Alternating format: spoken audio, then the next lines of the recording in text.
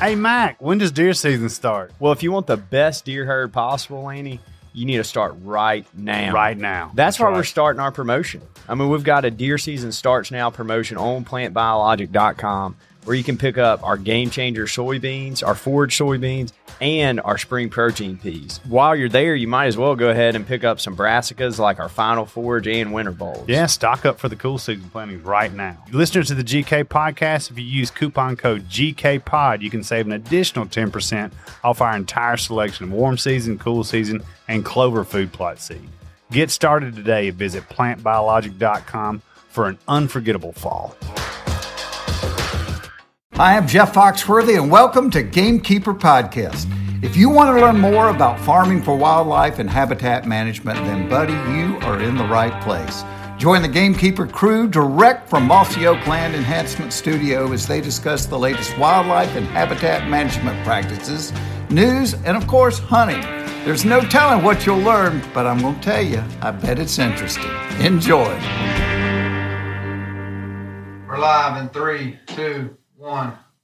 All right, everybody. Well, welcome to the Gamekeeper Studio. Welcome to West Point, Mississippi, home of Mossy Oak brand camo, the Gamekeeper Studio, and the Mossy Oak retail store. Oh, man, right down the road here. They've got some really good things that they're building themselves that you need to check out. You hadn't been over there lately. Yeah, we're doing building some direct products, so put some real thought into it. So that's a really good thing going on over there. Got kids stuff, those some women's stuff. So. That's right. A lot of T-shirts. A lot of T-shirts. Yeah. Have you got your Fox T-shirt yet? I have not. Yeah. Man, those are cool. They are.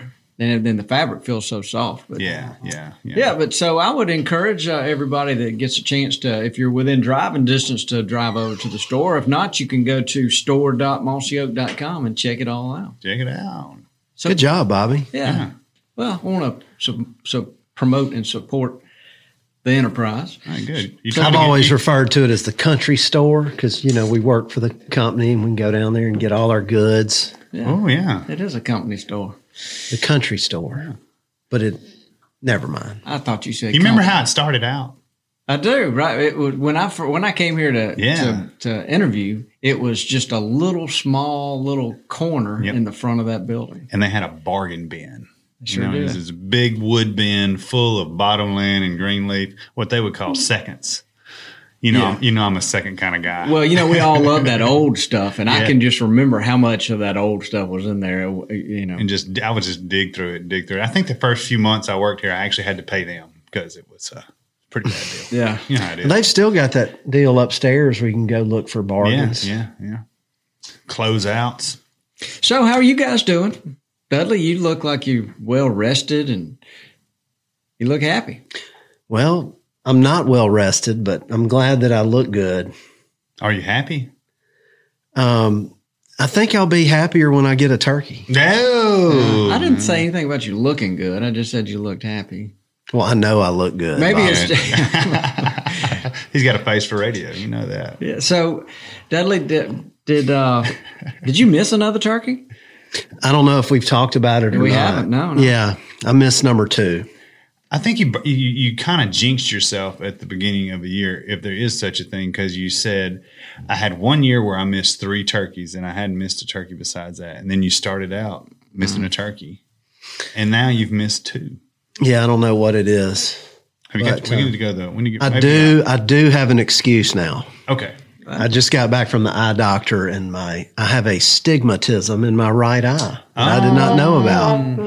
That could be good. That's a good. You gotta have good eyesight to shoot. What is astigmatism? I think it's kind of like everything's out of focus.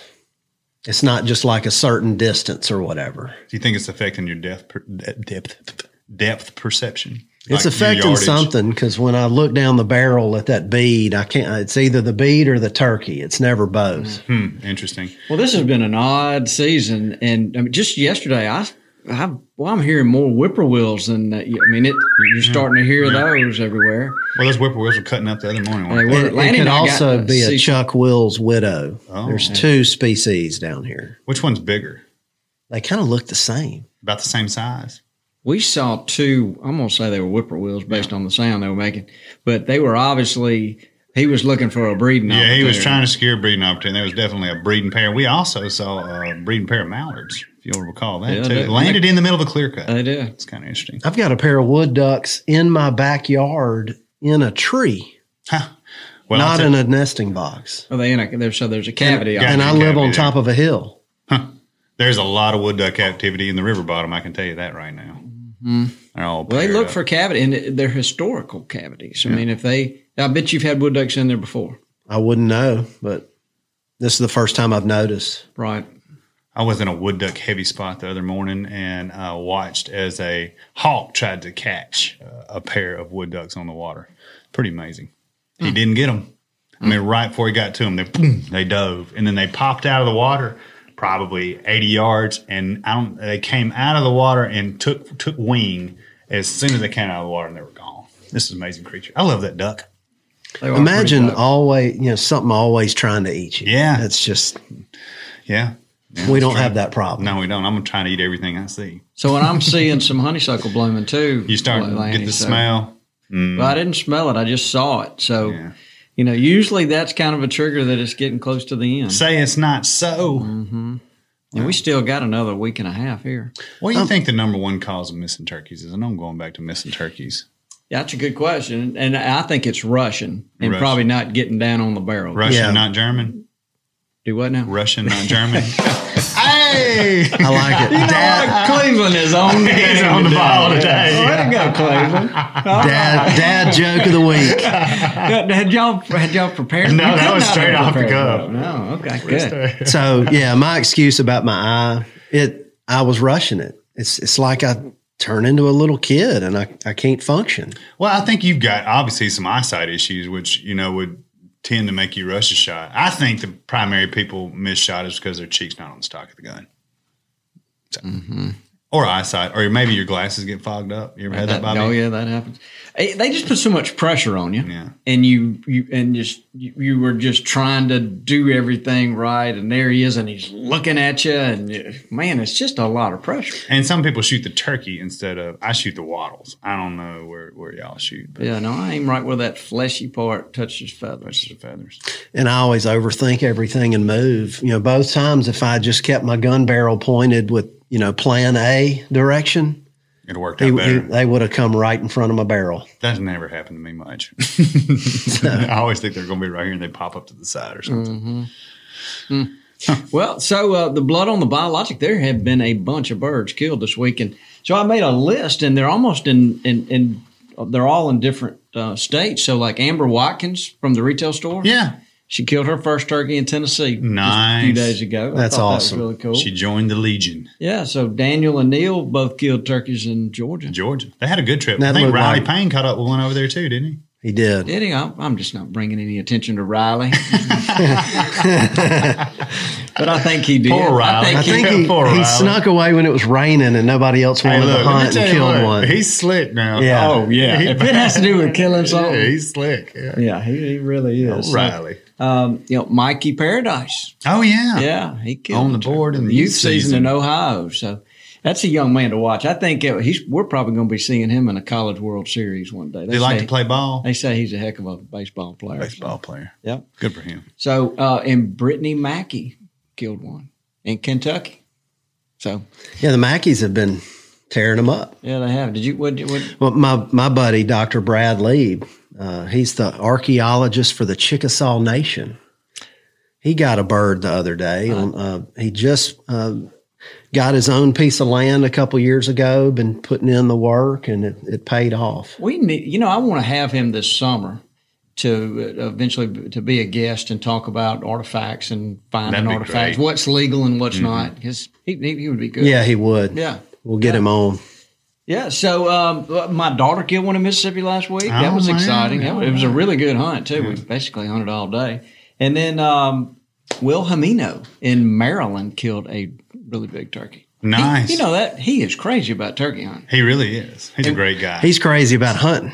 He really is. And America. Mossy Oak. Yeah, he is. He's a great patriot. I mean, when you're laying in the hospital and they ask you if you could meet one person, who's it going to be? And it's Toxie and Cuz. I mean, that guy's into turkey hunting right there. Yeah. That's So awesome. tell who Will is real quick. Will Hamino was one of the Port Authority officers that was trapped under the rubble in the when the Twin Towers got attacked. So, and was a survivor. They actually made a made a movie. movie out of it. Yeah. Yeah. So, Yeah. How would you like to have a movie made about you and have?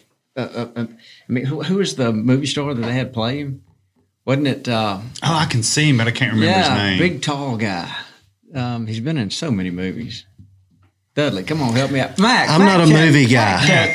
The fact check on that because I think it's Nicolas Cage. No, he did not play Will Hamino. I think it might have been Nicolas Cage. No, you're wrong.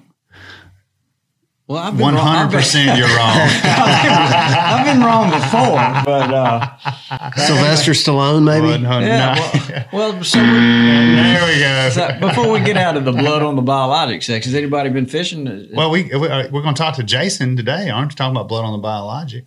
Jason Hart. Yeah, who's he's completed our guest. as our guest from Yeah. Nomad, who has completed the Quest to 49 as of this week.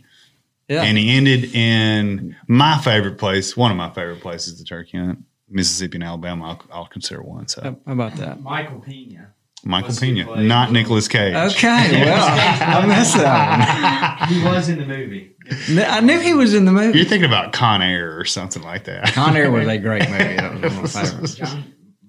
You ever seen Raising Arizona? I have seen it. That's the a good best. one. That's Yeah. the best one ever. That's a great one. Okay, so so Going to have Hart in today. I think is Neil. Neil's going to come with him. I would imagine so. So Neil Hayes will be here, and Jason Hart. Traveling and killing a turkey in all 49 states is quite an accomplishment. Takes a lot of time and a lot of effort for sure. So, how many states do you think you've killed birds in? Natalie, what about you? Kind of often. I'm a homeboy. I've killed one turkey in Kentucky. Yeah. Well, I counted mine up. I got 9. So, Well, I've got 1, 2 different states. You Yeah. consider Mississippi and Alabama one? no, that would be 2 states. That would be 2. Oh my goodness! Bringing the long beard in the house. Yeah. This is how you're supposed to come in the Gatekeeper studio right here, folks. Yes. How about that? That's what I'm talking about. That's what they look like, Bobby. Bringing Look, the Dudley. bird in. Yeah, man. there it is. Flop him on the table there. Hey, man, why not? Yeah, throw him down. What a beautiful bird. See y'all, gentlemen. That's what they look like. Neil, will you take me hunting? Look at the hooks. Yeah. Yeah, man. I just got a pretty good MRI from Ozzy. So maybe. Inch and a half, sharp as That's awesome. That is awesome. We were just talking about you. Well, we've got chairs for you guys. Yeah, so Jason, come on you're in. in the big chair, and All then we got you right. down here on the end. So, Fantastic. yeah, we'll just get. I tell you what, while everybody's sitting down, we'll let Mac do his commercial. Right. So with spring on our mind and turkeys keeping us up at night, I want to talk about spring protein peas and antler genesis. Antler genesis. That's a big word for anything. I know, right? Yeah. I mean, one of the most important things is, growing your deer and during this spring and summer months. I mean, we seem to forget about these months when it comes fall and winter. And I think it's a big deal. And spring protein peas is an easy way to, help your deer during this tough time in the summer months when it gets hot and there's, forages are coming up, and we want to make sure our food's on the table and we've got enough groceries for our herd. That's exactly So right. I want to talk about that. Well, sure. So the protein peas, they're not very expensive per acre, Right. and I don't know that there's anything easier to grow. Yeah, that's what it strikes to me. I mean, even for me, soybeans are a little bit intimidating. I know we've got a great product. I'm not. I mean, but I think for the guy getting started, a little more economical, a little more ease of input. Maybe not as. I'm not as technical a farmer as you are, Bobby. There's nothing technical about what I do. No, you don't. Yeah, I was going to say, call somebody. I can use a phone. I like them because deer eat on them all summer. You Yeah. can get tons of pictures, lots of scouting, watching them eat, and really easy to hunt over before those frosts hit too. Sure. So I mean, they're it's just- easy to grow and they're super nutritious. And Yeah. they're just kind of a no-brainer. If a guy's got a little opening I would highly encourage people to plant them in the spring and summer. Yeah, They're definite benefits. So we got spring protein pea and spring protein pea plus. That's right. When the plus is some sunflowers and sorghum. That's right. What does that do? Is that as a good companion crop, doesn't it? How does that Yeah, work? they kind of climb on each other, but it's nice having those seeds too. But Gotcha. but deer will eat sunflower. They love Yeah, deer have eaten every sunflower I've ever planted in my life. They do love them. That can be a problem. So, well, look, let's get started over here with Jason Hart. Golly. I mean, just walking in like a boss. Yeah, and- slamming a long beard on the table. Top of the morning, gents. Hey, that's how you do it right there. Did you kill? Is this yesterday's? Yeah, we got them last night, and obviously where we were in a remote part of Clay County, there's not much cell phone service. Anyhow, after we shot that turkey, we took a few pictures and went back to the cabin and had a pretty cool little celebration evening. And anyhow, I didn't feel like being on the phone and getting on social media and sending a bunch of text messages, and so I just waited till we got here in town. So yeah. How does it feel? This has been like this is a pretty arduous quest, I would say. Yeah, man. Well, hey, before we go down there, we didn't introduce him. Well, he's been here his whole life. Yeah, but there's 3 or 4 people listening to this, and I we can't need even to make sure they all know. Oh, my who he bad. is. My So, bad. You blew the horns. well, yeah. Well, look, we're doing all kind of crazy stuff, and I'm hearing like some. It's Neil making coffee. Okay, that's good. So let me introduce Jason. So Jason Hart has been around here in various capacities for a number of years. Yeah, I thought he still worked here till yesterday. Oh, well. I think he's been here twice, if I'm not mistaken. Yeah, as a matter of fact, I have. Yeah, and then he'll leave, and then he'll come back. But one thing about Jason Hart, he loves Mossy Oak. Oh, yeah. And he's a big turkey hunter. And we were trying to kind of, Jason, we always like to ask a few trivia questions of our guest, and we think about what is their sweet spot. And with you, it was Clemson football. Yeah. And it was chicken wings. And Yeah. it was old Mossy Oak. Yeah. And wild turkey. So somebody said bourbon, but we decided not to add that one. Yeah. My mother's going to be listening to this, so she doesn't need to know my expertise in that topic. No problem. And then we got Neil sitting over here. What's up, guys? Yeah. So, look. Excuse my coffee break over there. Jason and I have been hard after the turkey, so That's I need all the okay. coffee I can Got to get. have the fuel, man. I get it. So what we're here to talk about is Jason was on a quest to kill a turkey in all 49 states that have turkeys. And I think as of yesterday afternoon, he completed it. So, Jason, without any further ado, Lanny had a question. We'll just get right into this. Absolutely. Yeah, man. Y'all fire away. One of the trivia question I was asking about. No, you asked him a question about how arduous it was. I just said I was going to ask how it felt. I mean, because this has not been like you've been working on it this season. This has been a commitment you've made for years. Oh, yeah. And so it had to be like yesterday afternoon when it all came together.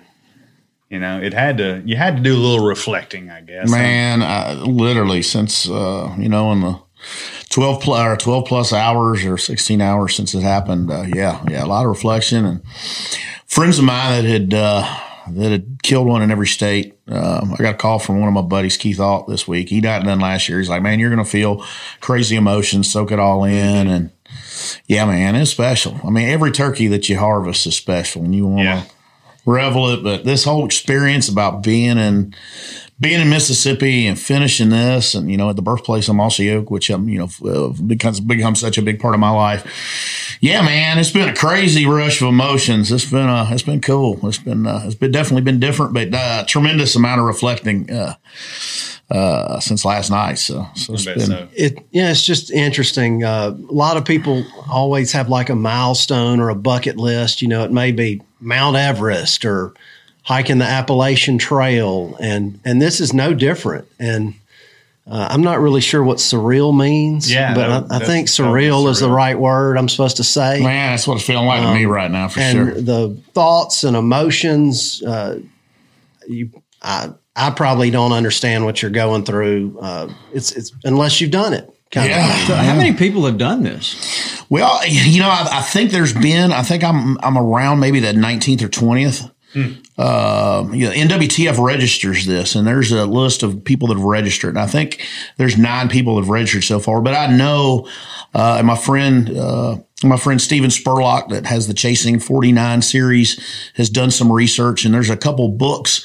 A guy's written 2 books about people that have done it, and I think I'd have to look it up. But there's been right around probably 20. There was I think I'm the second person this year to finish it. There's a lot more doing it right now, but yes, it's pretty crazy. It's something that the people that have done it. When I got serious, about 8 years ago and realized this is something I want to do before I die, I started researching all those people and found out what they did. And, every single person comes from a different walk of life and has a different story, and their journey's completely different.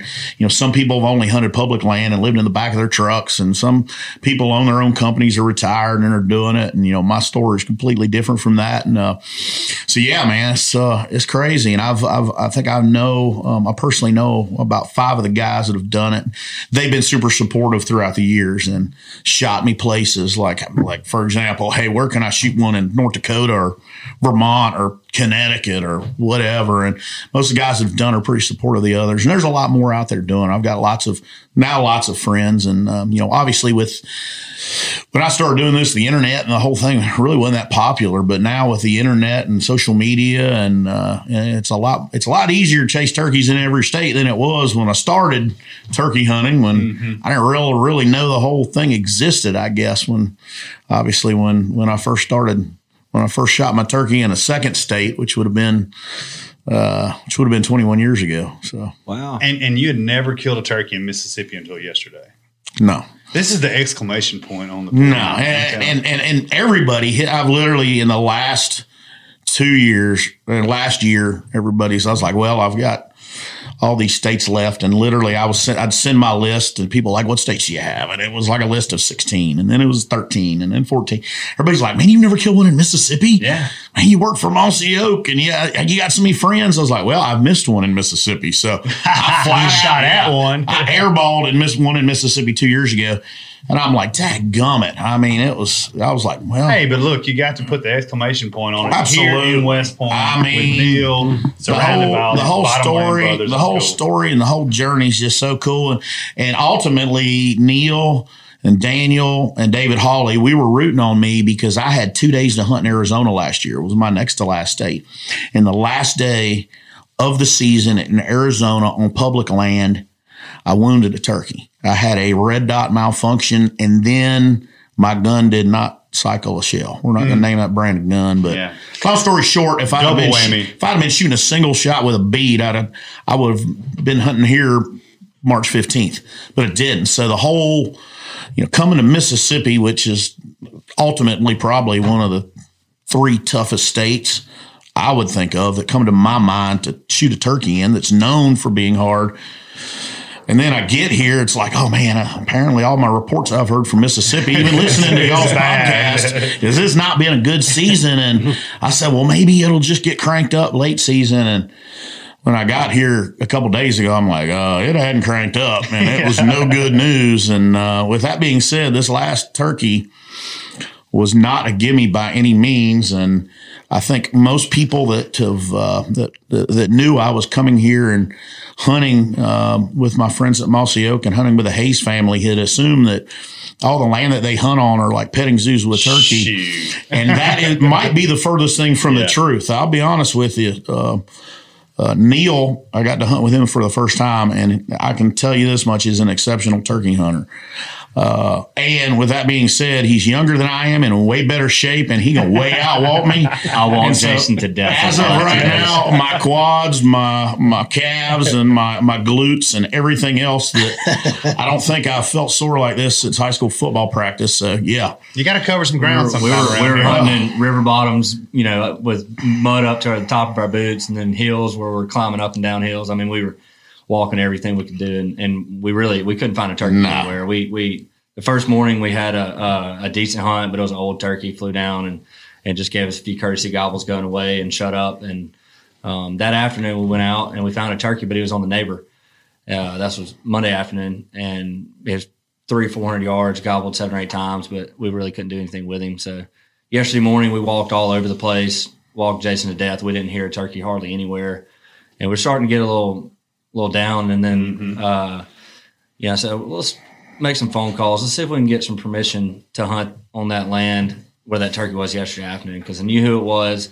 And there's always turkeys there. It's a cow pasture on the south end of this property, and there's always turkeys there, but I've just never really asked permission. I've always wanted to, but I just never really did. Anyway, so we called and got the guy on the phone, and we got permission to go out there yesterday morning. And so yesterday afternoon, we went and set up right where the turkey was gobbling yesterday, and or 2 days ago where he was gobbling. We set up yesterday afternoon and sat there all afternoon, no gobbles, nothing. And we were starting to think, well, maybe it's just not going to happen. And all of a sudden, we hear some wings flying, and hear the turkey's flying out into the field and lands like 100 yards away. We're like, well, there he is. Literally. Flew into the field. Flew into the field. I don't know if he came from a tree or whatever. We heard wing beats, and all of a sudden, this longbeard, I see him in midair and lands. In the afternoon. Oh, yeah. Oh, that was a slick one. This is 7 o'clock. He was bad. And literally, he looked, and as soon as he landed, he gave us the 1,000-yard stare and was looking right at us, dead at us. He heard that and box call. He took one step. Yeah. Wailing on. Yeah, I'd hit the box call, I don't know, 3-5 minutes before, and literally, he flew into the field and landed and stared at us. And literally, I thought he was just going to turn the other way, and he took one step, and he took another. And you were doing the old please. Oh my gosh! And we were caught. We were in the worst setup, and Neil probably thought I was the worst turkey hunter ever, because we had to sit in a thing where we were on a almost like an old pine kind of a ditch, and we were sitting with our feet down a ditch. And I couldn't get comfortable. My right leg started going numb all afternoon. And I'm squirming the whole time. I'm moving. And I think Neil's thinking we spooked every turkey. And you would have thought Jason had like a kidney stone or something. Man, rolling around the ground. I apologize, man. I just can't get comfortable. My legs keep falling asleep. And man, it was just, we weren't, it was not traditional setup with your knees up against a tree on a gun. My gun was right on my lap facing forward. And when he landed, I'm like, uh-oh, there he is. I got to get to my gun. And I had there was 3 pine trees he had to walk past. And the first pine tree, I eased my hand down on my gun. And the second pine tree, I got my grip around it. And he kept walking, and it just came down to it. Finally, he stopped in the gap. And yeah, he knew something was up. He was doing the wing tug. Yeah.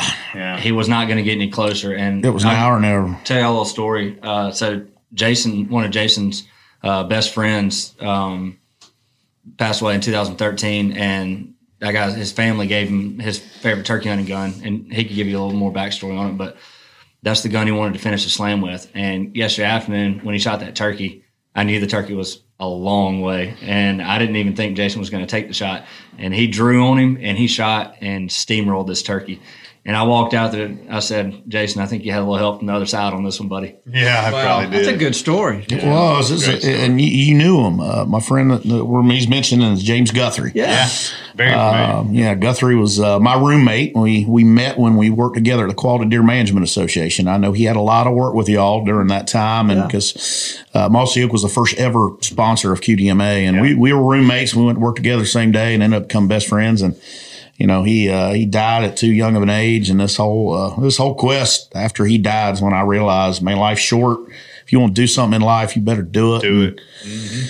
So that was the inspiration, and it was funny. I collect turkey guns. I've got a crazy amount of turkey guns, and I collect all the old vintage Mossy Oak guns that have become so popular, and been doing it for 10+ years. And Neil texted me. He's like, what kind of gun are you going to bring to Mississippi? And I got thinking about it about a month ago. I'm like, man, I don't know. I said, maybe I'll bring one of them old Greenleaf 870s, this, that, the other. And then it hit me. I'm like, oh, wow. Yeah, I need to bring Guthrie's gun. So it was pretty special. Yeah, it's a beautiful gun. It's a forest floor 870. I know, Laney, that's your favorite gun. Yeah. Oh, man. That's a jam right there, It's boy. a beautiful gun. Don't set it down. You might not find it again. The gun was actually dipped by a former guy you had on a podcast. Jim Crumley dipped that gun. Oh, wow. Even more special. Yeah. So there's a lot of people part of my life were part of that hunt yesterday. So, well, congratulations. That was awesome.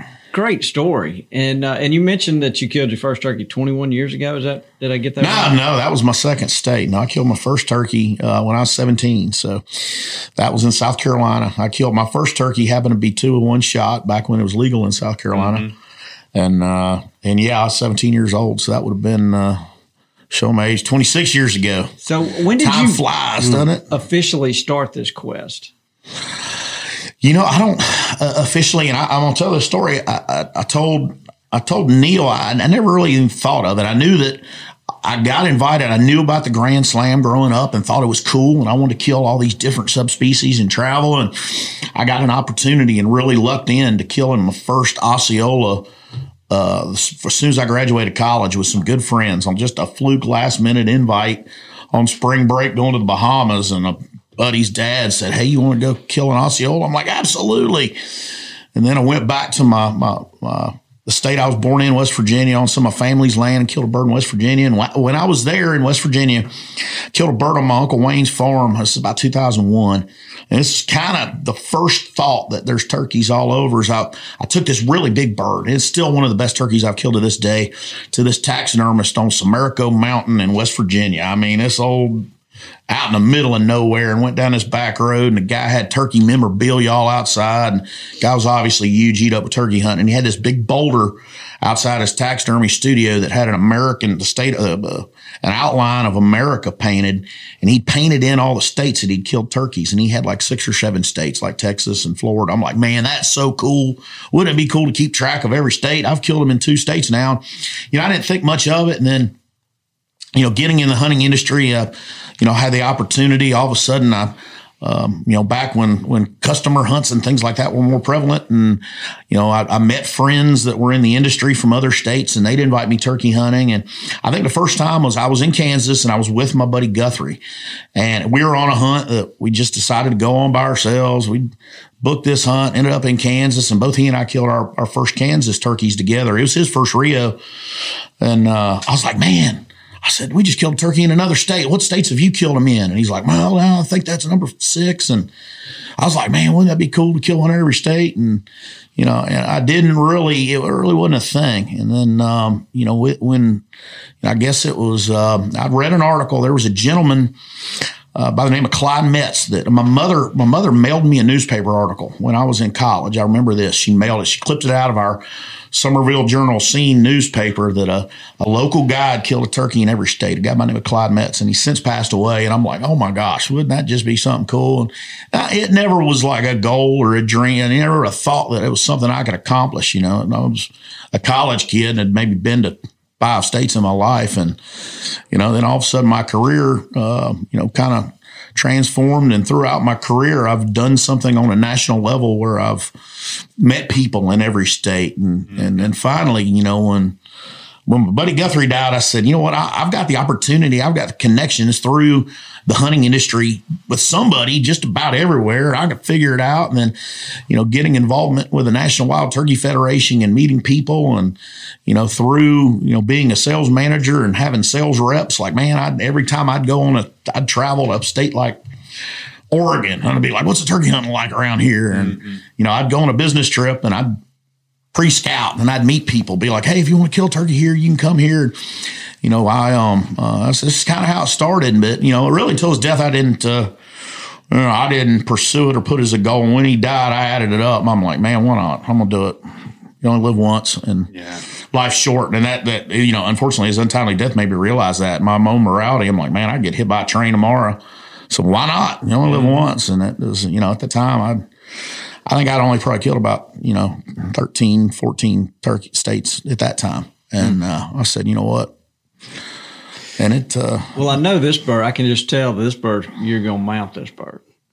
Yeah. And how many of the 49 do you have a whole bunch of mounted turkeys somewhere? Well, I do. I got a turkey taxidermy problem. I just bought them. I'm a new homeowner for the first time. I finally laid my career down. Yeah. I know. Yeah, exactly. And saying how I bought a log cabin, I already realized I probably got enough room for my mounts. I got a bunch of them.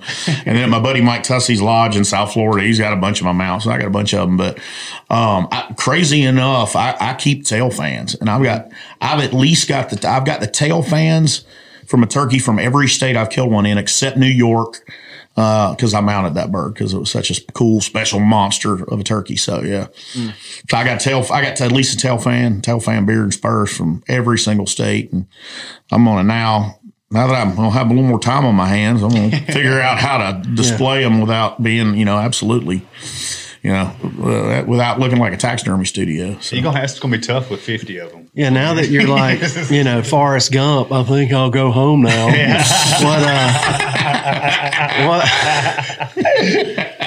What's the next step? You just going to keep hunting, or you got a new goal, or you know what? There's a lot of people have asked me that. I'm like, you know what?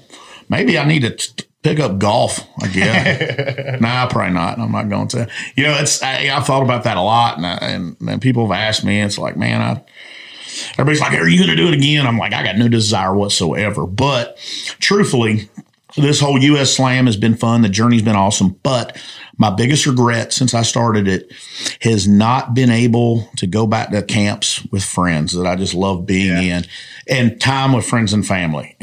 I've lost that. I can't go back and hunt with my family on my home turf in South Carolina. Like, I haven't killed turkey in South Carolina this year, and I'm on all these hunting clubs, and I've got so many friends and so much family that I want to spend time with hunting, and people that want to get into hunting, that I can introduce them into hunting.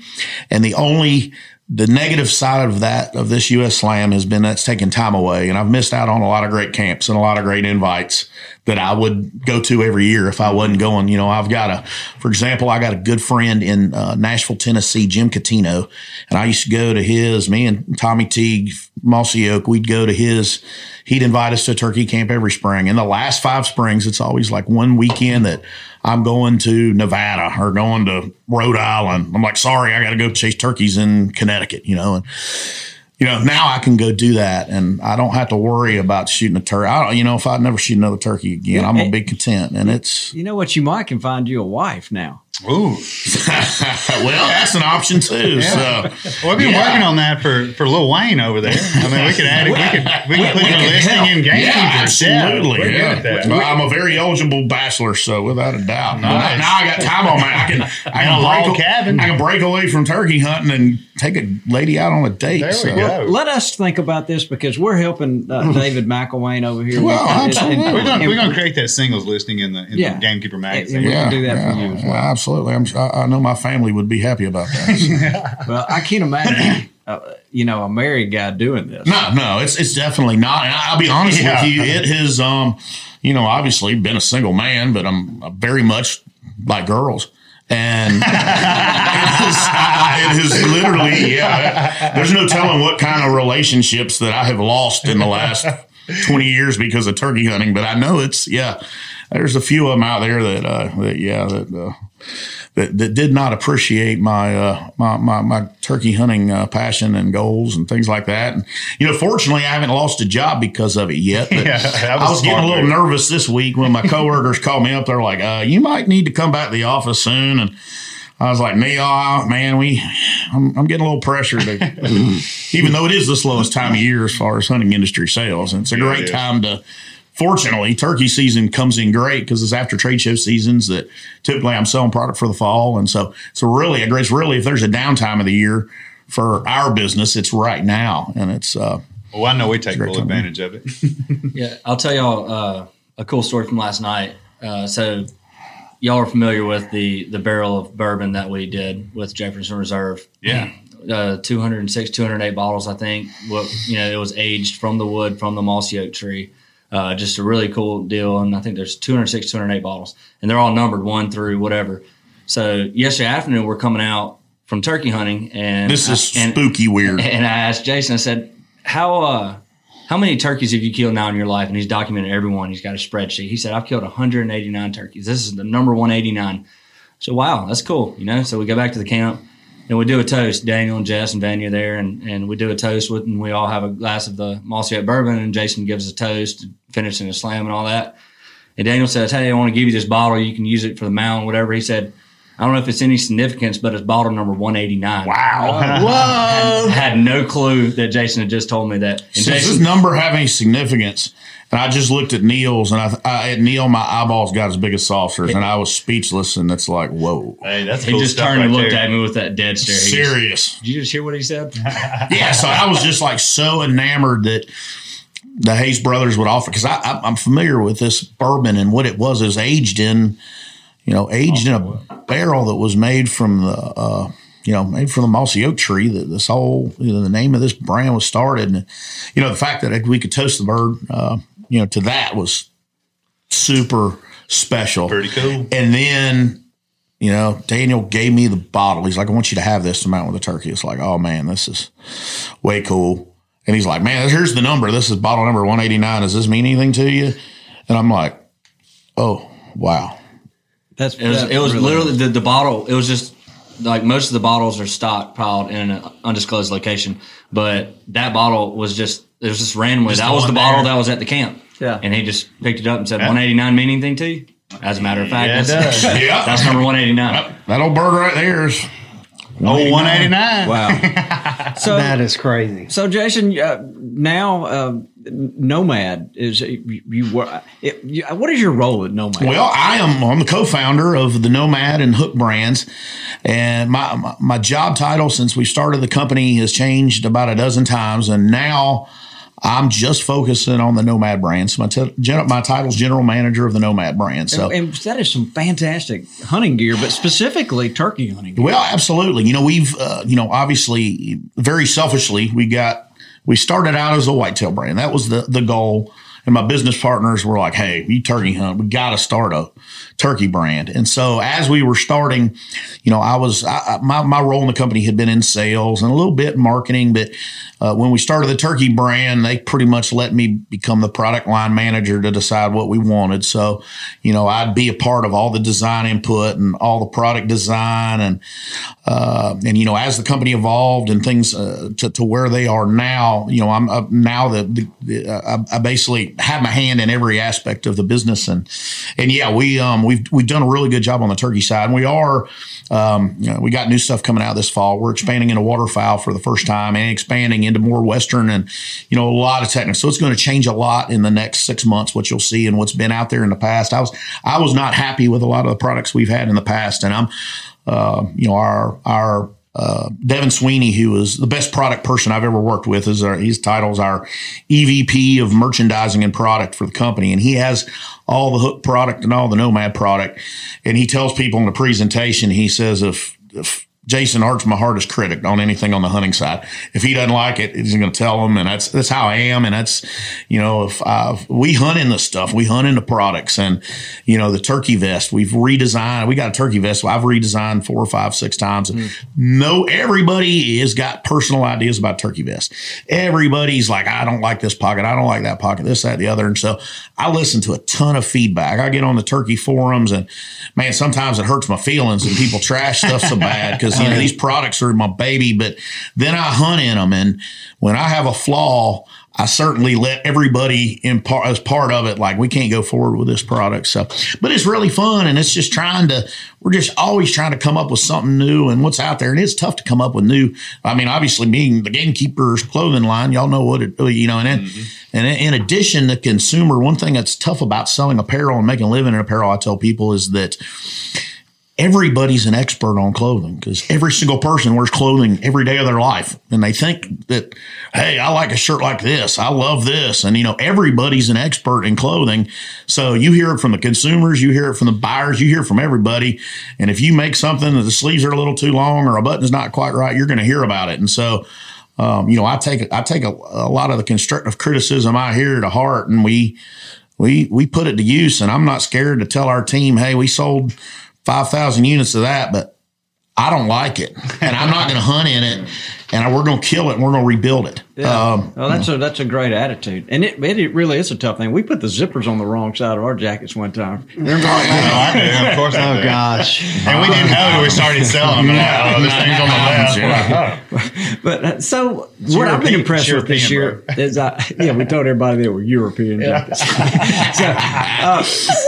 I've actually got one in here. So you guys brought back the old mossy oak shadow leaf this year. Yes. That looks so good on the clothes that I've seen it on. Yeah, I'll tell you what it really does. It's been really cool for us. And that was something that was in the process for a while. We brought back green leaf And Greenleaf's ultimately my favorite turkey hunting pattern by far. And it sold really well. But folks want new stuff. They want something new, even though Shadowleaf's not new. It was released in 1997. And I wore Shadowleaf and I started reading. I had more people be like, man, can you bring back Shadowleaf? Can you bring back Shadowleaf? And I got invited to turkey hunt in Louisiana 2 springs ago by a buddy of mine who's actually chasing a turkey in all 49 states named Hunter Lemoyne. And he was incredible turkey hunter. One of the best turkey callers ever. I think he's won Louisiana state champion. And he was wearing his granddad's old Shadowleaf bucket hat.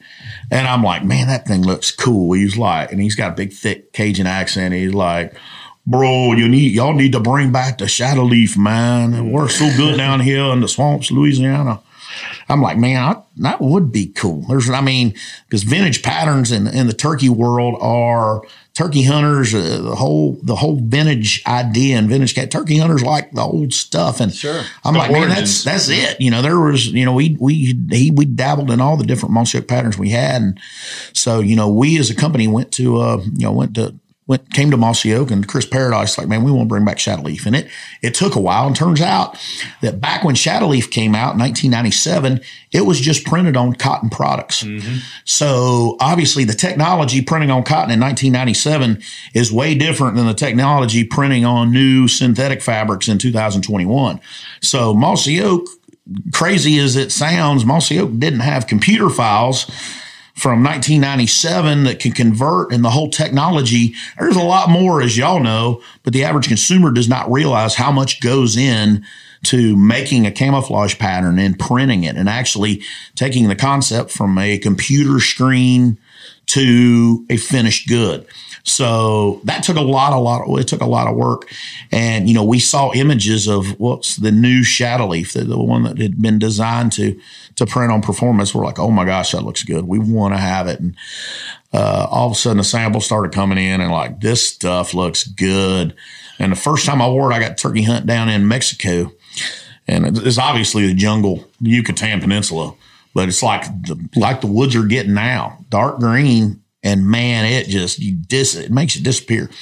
And then we hunted in Florida, and I'm like, oh my gosh. Then I was in the Cedars in Texas earlier, and I'm like, this stuff it works good. So, obviously Greenleaf and Bottomland are real close to my heart and my personal favorites. But with that being said, that turkey blood does look good on that new Shadow. It sure does. Well, Lanny, you had a question for him, kind of a little trivia that was, we think we might could stump him up on, don't we? Maybe. I listened to Neil and Daniels, and I nailed all of those. Yeah, I don't think we're going to tough to get one by heart. Huh? It's tough to get one by heart. We'll see. Well, look, and throw Neil in on this one too. Well, Neil might correct me, because I've been around here a long time, and sometimes you need correcting. I think I know things, and they might not be known. So not you. Yeah. Believe it or not, I'll go with it till I'm corrected, though. So, Jason, we have a lot of things in common. Obviously, getting started in the industry. One of the things we have in common is that your favorite way to prepare turkey is to marinate it in pickle juice. Absolutely. Let me tell you what, that's my favorite way too. Turkey fillet? No, I do it in nuggets. Nuggets as well. And Chick-fil-A is what I think. Yeah, exactly. It's kind of Chick-fil-A style. Absolutely. Yeah. So then another one, obviously just a couple things we got in common is, one of the guys that influenced him to get into hunting is not only, he's talked about Jim Crumley, but there's another guy. And I have a big affinity towards him, too. And I don't even think many people know this. Rambo. Yes. Probably the whole reason that I got into hunting was because of Rambo. Sylvester Stallone, the Rambo movie. Everybody wanted that compound bow. Me too. Absolutely. I did not. My father, I was telling Neil today, my father passed away when I was 12, but he was born in 1938 in West Virginia. There wasn't any animals in West Virginia in 1938. They were wiped out. So he didn't grow up hunting. He grew up fishing. He grew up in the middle of, in backwoods, Lincoln County, West Virginia, but nobody hunted that was born in the 30s there because there was not animals to hunt. Conservation wasn't a thing. But anyhow, so when I was growing up as a kid in Summerville, South Carolina, the Rambo movie came out. I thought it was the coolest thing ever. Yeah. And then Rambo 2 came out. He had this compound bow. And I'm like, oh my gosh. Gotta have one. Well, both my mom and dad were big bookworms. And there was a bookstore in my hometown of Somerville called the Book Bag, and a shopping center. And they'd take me, and they'd look at books, and I'd be in the magazine section. And when Rambo came out, I saw Rambo magazines, and I was looking at it, and there was an ad for a Hoyt bow. And I'm like, oh my gosh, you can buy these. I'm like, Mom, here's Rambo's bow. I got to have one. So anyhow, then we found out that led me to the bow hunting section. So I'm picking up the archery magazines. I didn't think about bow hunting, but all the archery magazines there were bow hunting connected. I'm like, man, this is really cool. Look at all these animals. So, I'm like 8, 9, 10 years old, not even 10 years old, 8 years old. And yeah, that was it. And then, so, this is so weird, but I did not grow up around hunting. And that's the weirdest influence is that if it were not for Rambo 2, I probably, there's no telling. And that's how I got into bow hunting. I did grow up in a hunting family, but it wasn't a bow hunting. I might be like a golfing engineer instead of a hunting salesman or something. That's the kind of story I like to hear. Yeah, it's pretty cool. Totally off the wall. Yeah. So that's great. That just prefacing for the question, and I know obviously everybody here has a huge affinity for bottomland. We know a lot of stuff about bottomland. And Neil's probably going to correct me here, but I don't know if everybody knows exactly what the 3 colors in bottomland are named. I think everybody's real familiar with one of them. But not with the other 2. And I can go multiple choice with this. Should I go multiple choice here? How are you? I think. However you thinking on it. All right, concerning the PMS color tone. No, not the Pantone colors. What we call them. Yeah. We know one of them is dirt. Yeah, dirt. So, if I'm not mistaken, it's dirt, sticks, and leaves. Ooh, pretty close. Dirt, bark, and leaves. Dirt, bark, and branch. Branch. Yeah, well, I struck out. No. She stumped me. You got me, Laney. That's a tough one. That's a tough one on you on that one. If it makes you feel any better, Bobby didn't know it either. I didn't get it either. I didn't know. I knew dirt and bark. I did not know branch. I've always called the black branch. Wait a minute. You've always called. I'm sorry. I don't think that's officially. I've been here longer than you have. Well, maybe. I just never. Neil settle it. Just because you call it something. Dirt, black? I call it black, gray, brown. There it is. Shadow. No. I don't know what the black part. Shadow didn't come on the scene until Shadow Branch and Shadow Leaf and Shadow Grass. Do we need to text Toxie about that? I just don't think the black part of Bottomland is called Branch. I don't think it's called Branch. Okay. But it could be We'll settle wrong. this. We're going to have to get Toxie in here, I guess. Or maybe Do we need to, Mac, you have Dad's number. You might want to fact check this one real quick. Yeah. He just shot a turkey about 30 minutes ago, so... If you can get him, you can get him on the phone. That's a great question. Yeah, he just called me before I walked in. He called up a turkey for Rodney Johnson, his first Alabama turkey, and then nice. And then about 20 minutes later, he said, "Well, I just shot one too," and called up another. So look, what about? You think about those while we're waiting to get the boss on the phone here. That'd be great if you could, Mac. No pressure at all, but so. Thinking about these 49 states, then there's, like you mentioned, the Connecticut's and the Rhode Island. Some of that probably had to be pretty tough, but can you think of one of the hunts that just really stands out in your mind? And maybe it's what all you had to go through to actually get on the ground. Man, there's lots of them. It's, I can go over and over. It's like, a state like Rhode Island, driving around neighborhoods around $1 million houses looking for turkeys. And it was not pretty crazy, not ideal. Or like Connecticut. I literally drove to Connecticut after shooting a turkey in Michigan with a lead on public land. And I'm driving around public land and I'm striking out. And I call a coworker of mine, Pete Angle, says, man, you ought to hit up Peter at Mossberg Shotguns. He knows guys that might have turkey dirt. All of a sudden, my phone rings. He'd called a guy in Western Connecticut and said, where are you? I said, I'm in Lyme, Connecticut, driving around yelping at turkeys. He goes, well, you want to come and shoot one of my turkeys? I got them in my yards in the morning. I live out in the middle of nowhere by a state forest. I'm like, well, yeah. He says, they're on my farm. He goes, what time do you turkey hunt? I'm like, you got to do it first thing in the morning. He goes, well, you better get in your truck and get here right now. So I literally packed all my stuff up and drove 3 hours because I got a lead in Connecticut. I got Connecticut. I got a lead from a former guy doing his U.S. Slam on an Indian reservation in North Dakota that I didn't know anything about, and got in touch with this Native American that hooked me up. And all of a sudden we were driving around and he lit his sage for good luck. Yeah. And turkeys ran in front of us. The next thing you know, I'm yelping at I'm yelping at 5 strutting Merriams on this mountainside, and I hear birds gobbling behind me that don't sound like the birds on that in front of me. They sound different. They sound like Easterns. And all of a sudden, 2 Eastern wild turkeys come up. And I turn around and shoot 2 Eastern wild turkeys while I was looking at Merriams. And then my Native American friend walks up, and I said, man, I'd like to go to South Dakota. He goes, okay, my grandmother has a place there. Next thing you know, I've killed 4 turkeys in one day in North Dakota and South Dakota. Or, Wow. Day, my buddy Larry Rankin, who works for Duckett Rods, was living in New Hampshire, and we were trying to kill a New Hampshire turkey, and we hunted 3 hard days in New Hampshire. We finally got a bird done in New Hampshire right off the roost. And he says, man, you want to buy a license? You got a few hours to hunt Massachusetts. I was like, absolutely. So we go 10 minutes down the road, and we're set up on a blind in Massachusetts. And I think you can only hunt till noon, and finished the turkey. Golly. 5 minutes before. Got 2 turkeys in one. Yeah, so it's just crazy stuff. 2 states in one day. Twice. Yeah, he had done that twice, and that just random. And then other times, like I had a hunt booked in New Mexico to go for New Mexico, but I had an extra day and a half to kill, and I knew I needed Oregon, so I hit up Perry Crimmins, who's the Mossy Oak Western pro staffer. I'm like, hey man, I got a day and a half free. Do you think I can get a turkey in a day and a half in Oregon? He's like, we'll try. He picks me up at the airport at 1 a.m. We kill turkey by 6 a.m. and I'm flying to New Mexico and landing in New Mexico. And little did I know when I was landing, it was the start of a blizzard. And I had to sit in a hotel room in Raton, New Mexico for 2.5 days. And finally, I thought the snow thawed quick enough to go out to the ranch. I had permission to hunt. And driving out there, I got my rental truck stuck, got out in the snow on the middle of a hard road up to my waist. They had to plow me out of there, and we had to wait another 5 hours for the sun to beat down. And then I go out, and crazy enough, find 2 turkeys and kill 2 turkeys. And I got stories like that, oh my gosh, I got a state done in a day, and it was just pure luck. And then I've got other states like Indiana. I hunted Indiana 7 days on public land, grueling.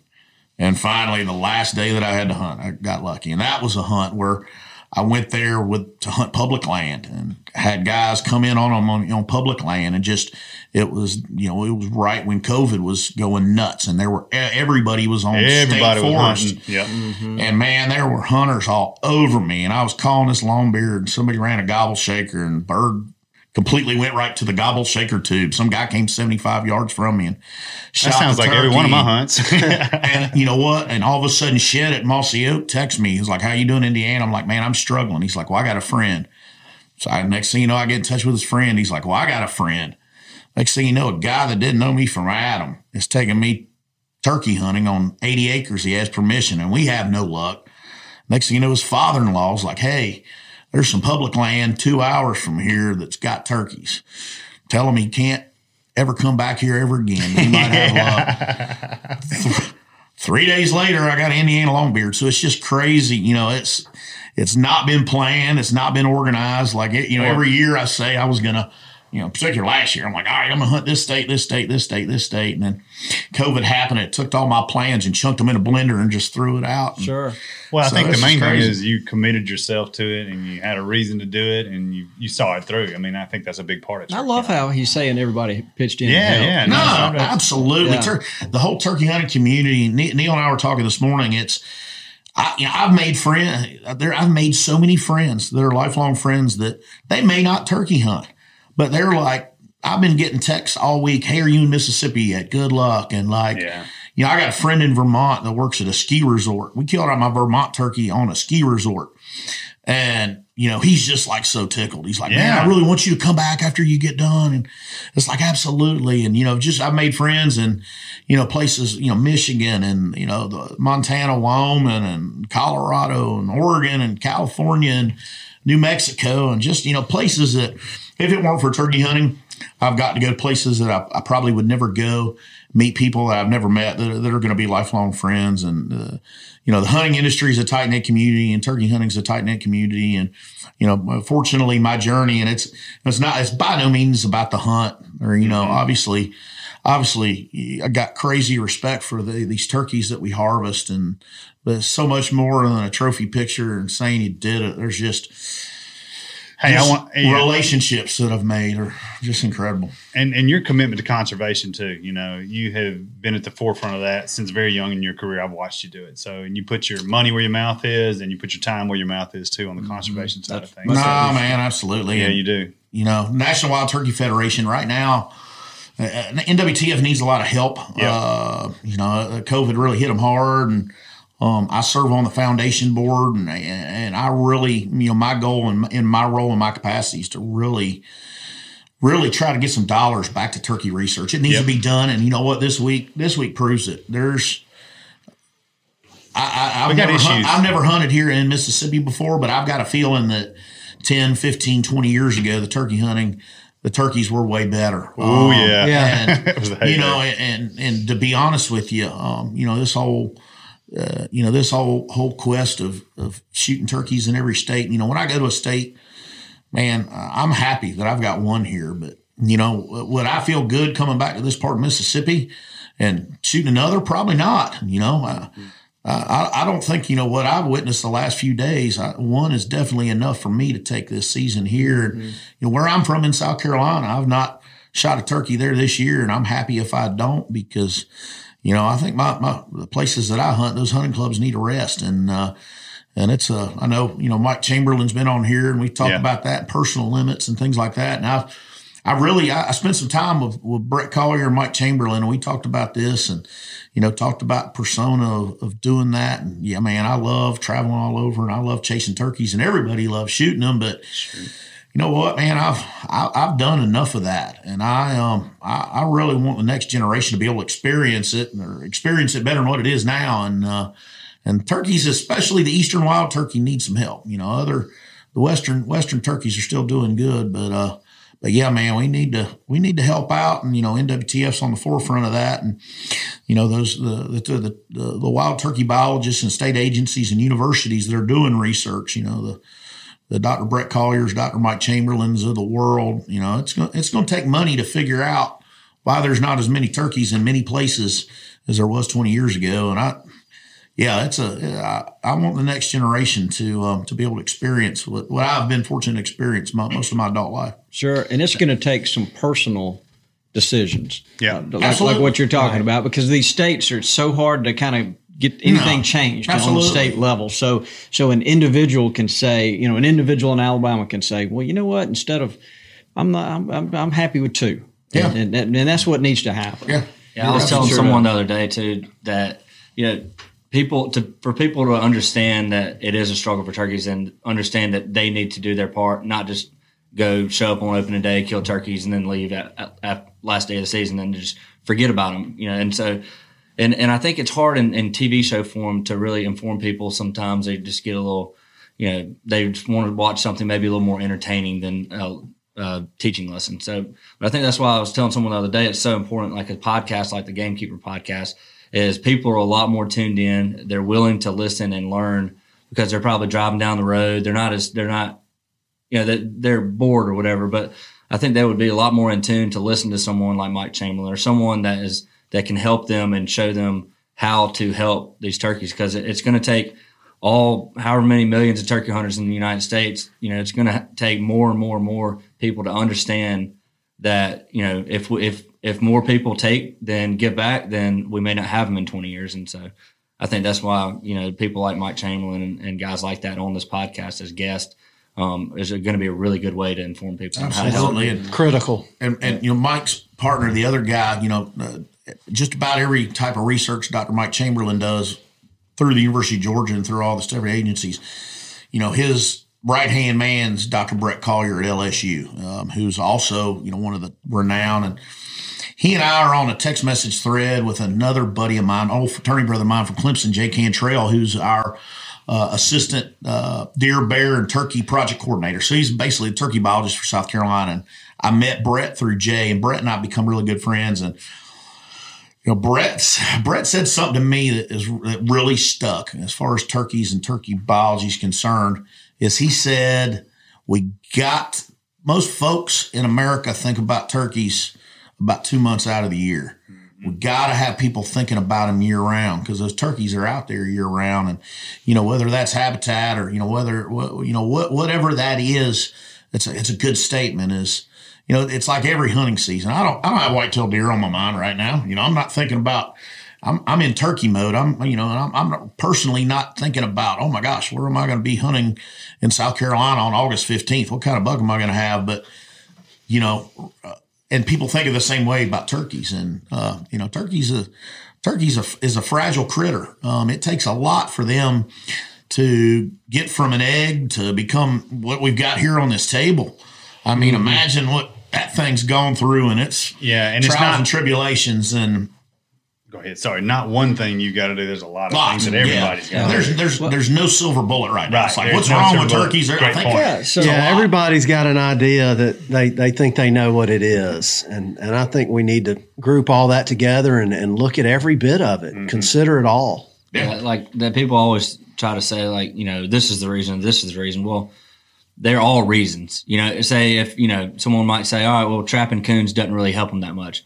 It doesn't hurt them. Right. So get out there and trap them. Even if someone tells you that it doesn't really help them that much, if you kill one coon, that coon might eat a nest that year. It may save one nest, and that may be 15 turkeys. There may be 7 or 8 gobblers in that nest. So, every little thing helps, even if it's a small thing. Yeah, it does. We've enjoyed having Dr. Chamberlain on. I tell you what, man, I've become a friend of his, and it's kind of weird. At one time, Bobby, I met Bobby. I met Lanny. I was with Avery Outdoors. Yeah, it was a long time ago. Yeah, and then I utilized my degree and went to work for QDMA, and I was more in charge of fundraising for QDMA. But at the time, QDMA, I think we only had 8 employees, so I was one of the 2 people on staff that had a wildlife biology degree. So although I'm by no means a certified wildlife biologist, nor am I qualified to say that I'm a wildlife biologist, I'd go to all the short courses, and Bobby and I ran in the same circles and things like that. And I never knew Mike, but I had just heard his name through mutual friends and mutual friends and mutual friends. And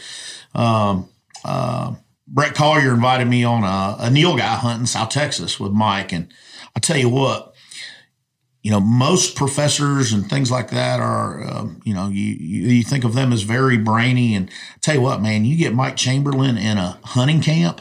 First off, when he has a rifle in his hand, literally a light switches, and he's serious. He is a serious hunter.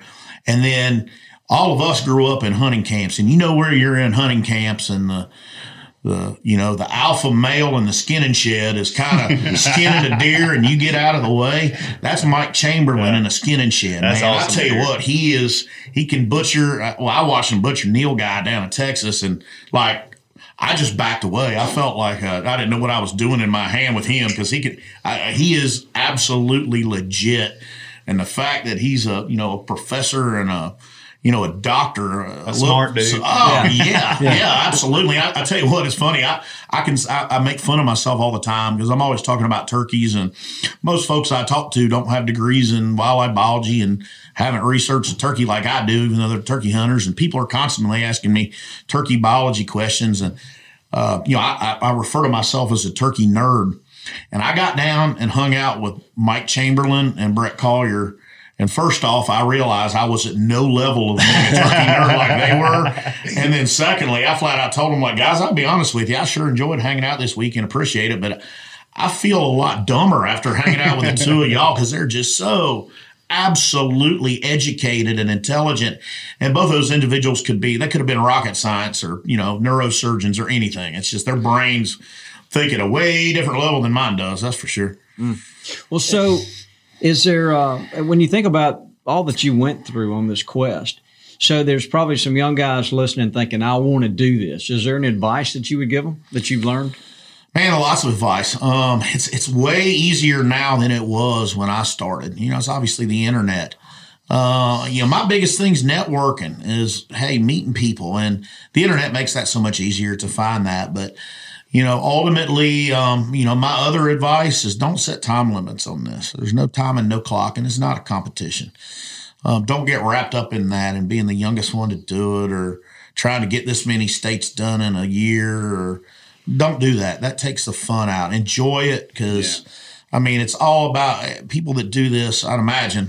It's obviously for me, it's because I love turkeys and love turkey hunting and love traveling. I made my career traveling and enjoy it, and it's just second nature to me. But, enjoy it, and don't don't take it too serious. Enjoy it, and guess what? You're gonna miss if you're turkey hunting long enough. You're gonna miss a lot of turkeys. And I like to joke and say that I bet I have missed turkeys in more states than anybody out there. There are, I don't even know, because Neil and Daniel were asking me, like, how much money do you think you spent on this? I'm like, I don't even want to know. Yeah, that's a good question. Yeah, Bobby's been wanting to ask that the whole time. Yeah, I mean, can you ballpark? Man, I got no clue. Because we have a guess. A bunch. I can tell you what, the housing market in Charleston, South Carolina is through the roof right now. And I had to move an hour and 20 minutes outside of Charleston to buy my first house that I wanted with a little chunk of land in the middle of nowhere. I would have paid a lot more money for it had I been closer to my office in Charleston. With that being said, if I had not turkey hunted and taken all that money, I would be able to buy the house in Charleston. House, I would say, yeah. I mean, obviously, I've done some of my hunts have been on public land. Some of my hunts have been with friends. Some of my hunts, I've been a few places that were outfitters. Some of them were on, tribal land that you have to pay. You can't go to North Dakota as a non-resident and hunt for free. You have to pay the tribe to get the opportunity to go. And so that's money involved. But then for me, a lot of the guys that are doing this U.S. Slam don't have to work.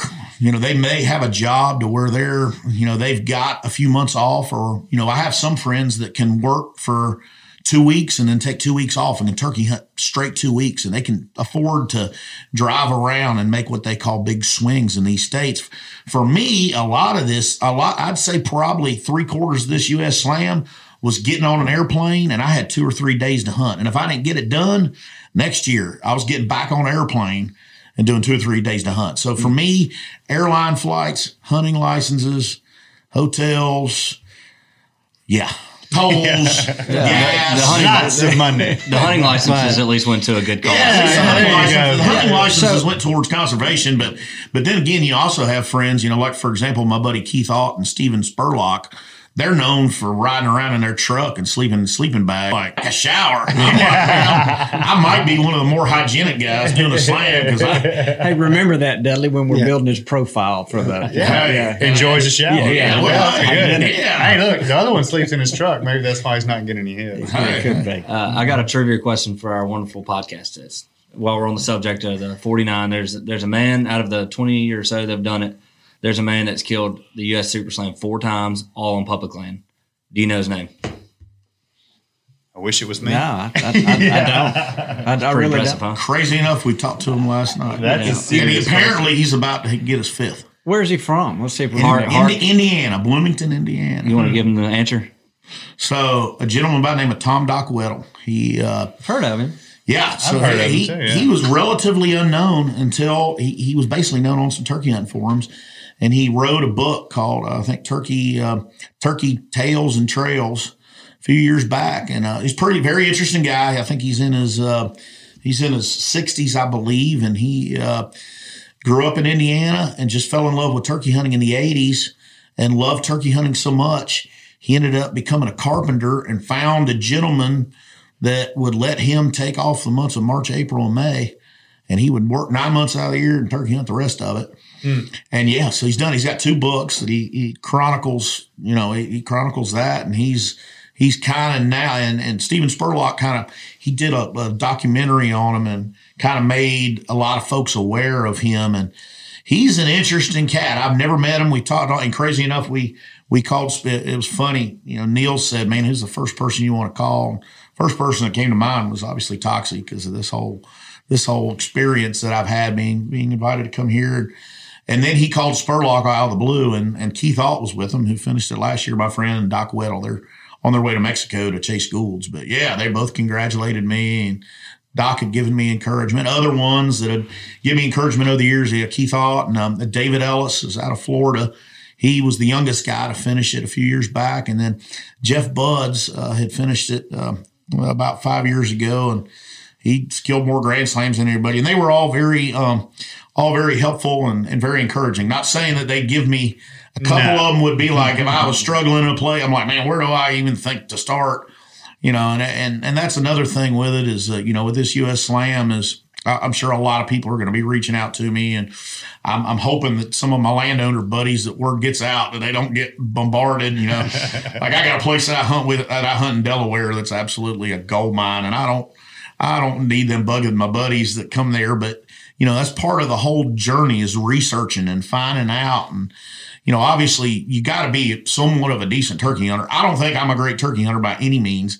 Sometimes I just go enough, and sometimes I get lucky and they come across my gun barrel. Yeah, sometimes they come across my gun barrel, but you got to go. And that's part of it. Yeah, you're not going to kill them with the house, and that's part of the research. And I know there's guys that have done the U.S. Lamb that are way better turkey hunters than I am, and walk way more than I do, and put in the extra mile. But you did it. Yeah, you did. Yeah, man, I'm done. So I can hang up the cleats if I want to, so to speak. But I certainly won't. Like I said, it's time to start turkey hunting with friends and family again, and getting back to the whole reason why we're turkey hunting, and that's what it's all about. Yeah. Right. Well, and I think you can really help us on this. We're on a mission to try to make sure that we do what we can to help with this bird and get the word out and learn what it is that we need to do. And people like Dr. Chamberlain, we want to put some wind underneath their sails or their wings and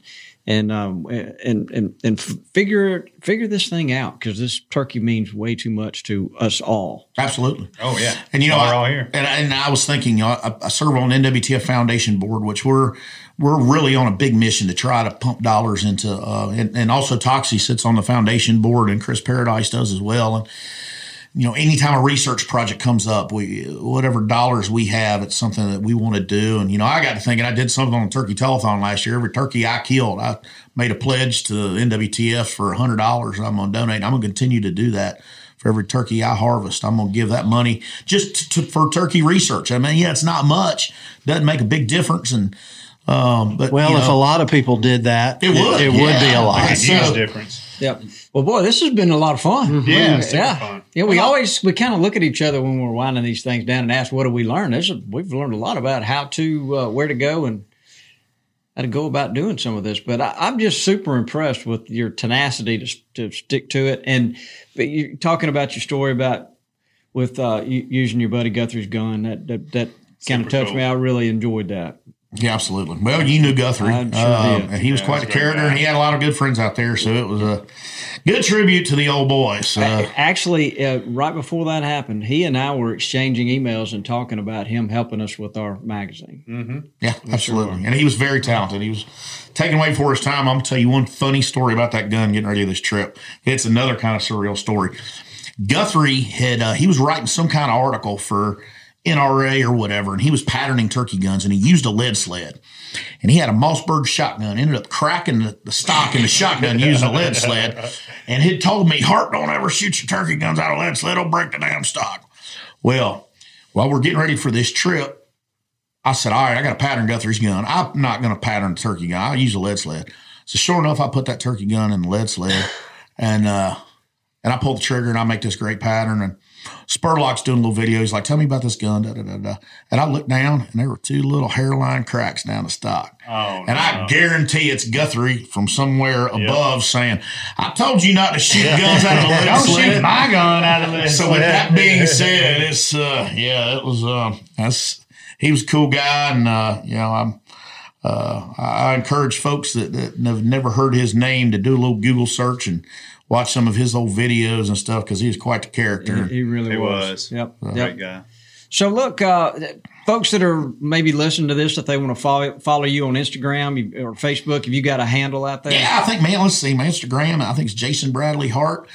And then I'm Jason Hart on Facebook. And then obviously our brand is Nomad Outdoor. And we also have a little sister fishing company called Hook Performance Fishing too. Yeah, so. Y'all make some fantastic stuff. No doubt about it. Well, we're going to wrap this thing up. Dudley, do you have anything else you want to ask? No. Anything you need to promote? Awesome story. Yeah.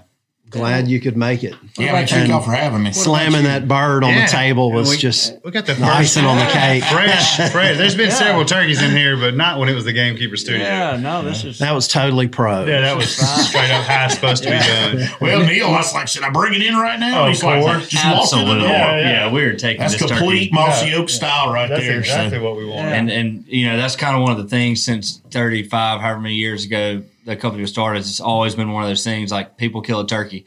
You know, if it's during the week, you know, they bring it to the office. And that's since day one, you know, they used to, Bob Dixon and Dad and Carsey and Bill and Uncle Bill, they all used to have, you know, that was just their thing is, you know, they show up to the office with a turkey and hang it on the back door or whatever. So that's right. Following tradition. There we go. And I can't thank the Hayes family enough for making that happen. Good certainly a special trip to West Point, Mississippi. I never would have dreamed it would end like this and been just as cool as it has been. I think it makes the story even more perfect. It does. Jason, we're real proud of you, and we appreciate all you do to help the Mossy Oak brand, and you've done a lot. And absolutely. And so this is a great story. Congratulations on 49. I appreciate it, gentlemen. I appreciate y'all having me. Yeah, Neil, Guide of the Year. Yeah, man. Finished him up. We need to hook you up with Dudley. Yeah, I need a lot of help. For the record, Neil Hayes is a turkey hunter. He's got my respect. Yeah. Okay, let's not go too far. I'll see what I can do for Dudley, and then we can go from there. All right. Well, it's been fun. Look, I want to thank Jason Cleveland for helping out. Richie, look, you did a lot of effort to get these mics set up. We really appreciate what you do. Turning that frown upside down, Richie. Matt could not get Toxie on the telephone, but we will revisit that because that was a tough ask late in the game. We do need to get some clarity on that. Yeah, so we'll have an answer maybe next week. Yeah. We hope to have Neil and possibly Daniel and on a future podcast here real quick to talk about something that happened last week, and maybe we can revisit that and answer that question. That I know you want to prove me wrong. Yeah, I think you got that wrong. So of course, you think I got it wrong. Yeah, I will just as I guess a hint towards that. You know, we did hunt with Tom Kelly and my granddad last week, and I just wanted to, something happened when we were with Tom Kelly. It reminded me of Dudley. And we called the first morning, we called 2 turkeys up, and they were just about gun range. They were gobbling. He can't hear at all. You know, he's 94 years old. And he just, you know, he's just been in the woods his whole life. He loves trees. And those turkeys are like 50 yards away, right under the ridge. And Tom's just looking up and just admiring all the oak trees and looking at this one. And he looked at Daniel sitting next to him. He goes, there's a sweet gum. He looked over here. He goes, that there is a water oak. Just looking at all the trees. And I said, that's Dudley at 94 years old. That's right. Yeah, it is. Yeah, it is. Well, this has been a lot of fun, Jason. We appreciate you being here. Thanks to everybody who helped us put it on. So why don't you say goodbye, Dudley? Goodbye, Dudley. Get us out of here, Cleve. Thanks for tuning in to this week's episode of the Gamekeeper Podcast. And be sure to tune in again. Subscribe to Gamekeeper Farming for Wildlife magazine. And don't miss the Mossy Oak Properties Fistful of Dirt podcast with my good buddy, Ronnie Cuz Strickland.